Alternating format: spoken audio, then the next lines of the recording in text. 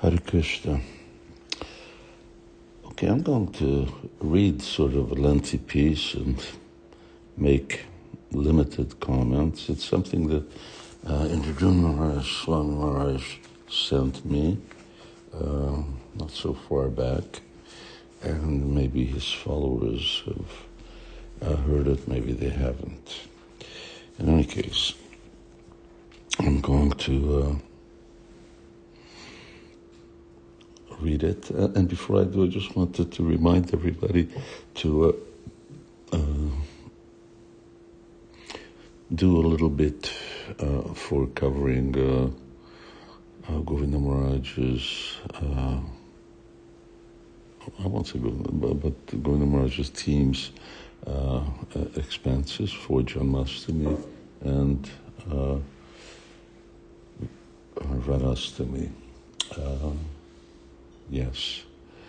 And Yatra doesn't really have the funds to cover that, to have that happen twice a year. So if you're coming to these festivals and getting the benefit, then do a little seva to help out. Okay, now listen to this.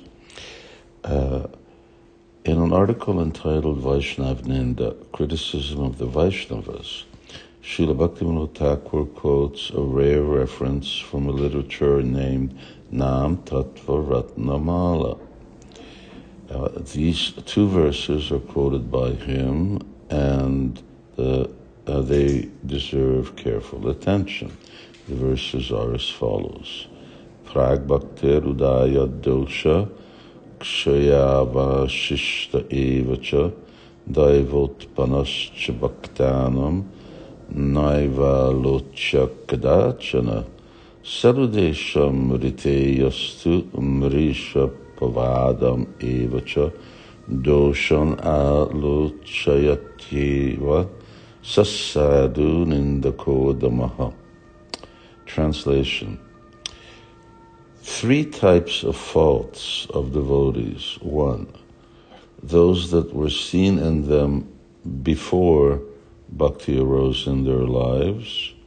2. Those that are remaining in them in minor degrees as they are being cleansed through bhakti.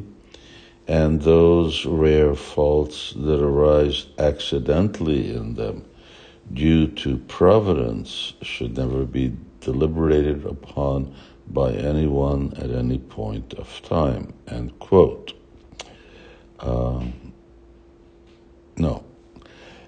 Here it continues. Anyone who deliberates upon the faults of Vaishnavas without a genuine reason, or deliberates upon them simply for the sake of spreading rumors, should be understood to be despicable critic of sadhus. This is the Nam Tattva Ratnamala quoted by Bhaktivinoda Ṭhākura.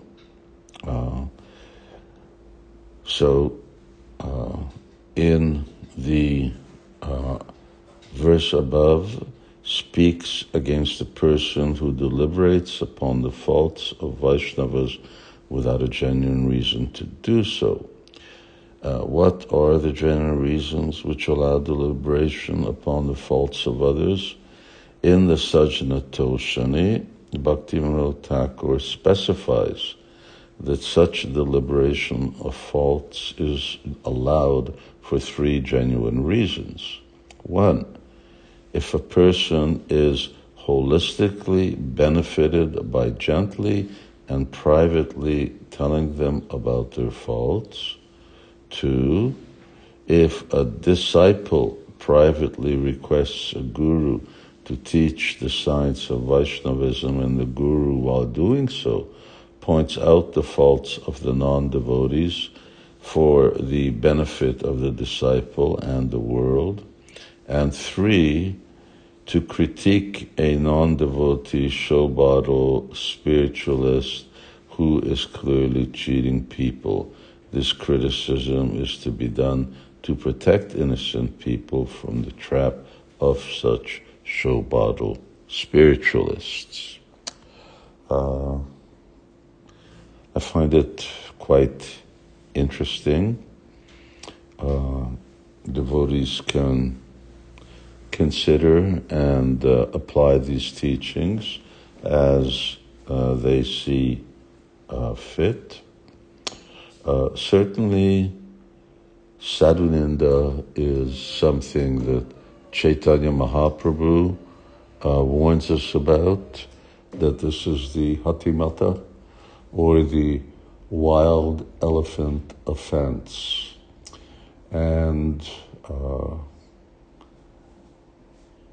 my observation is that many devotees suffer from the results of such a elephant offense, and the result of that is that they lose their taste for Harinam, for chanting Hare Krishna, for devotional activities.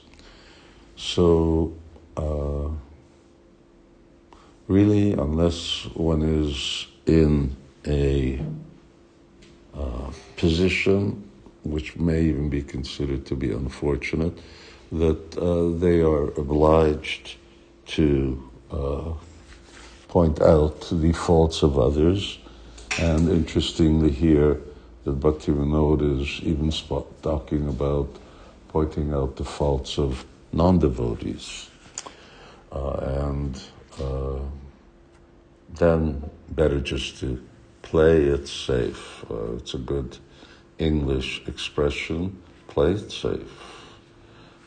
It's hatimata. The Bhaktilata Bij, which we have fortunately received and perhaps very carefully cultivated for possibly many years, it can become cut down at the root, so that, we may have to start all over again. So best stay away from these things. Okay, Hare Krishna, and more tomorrow.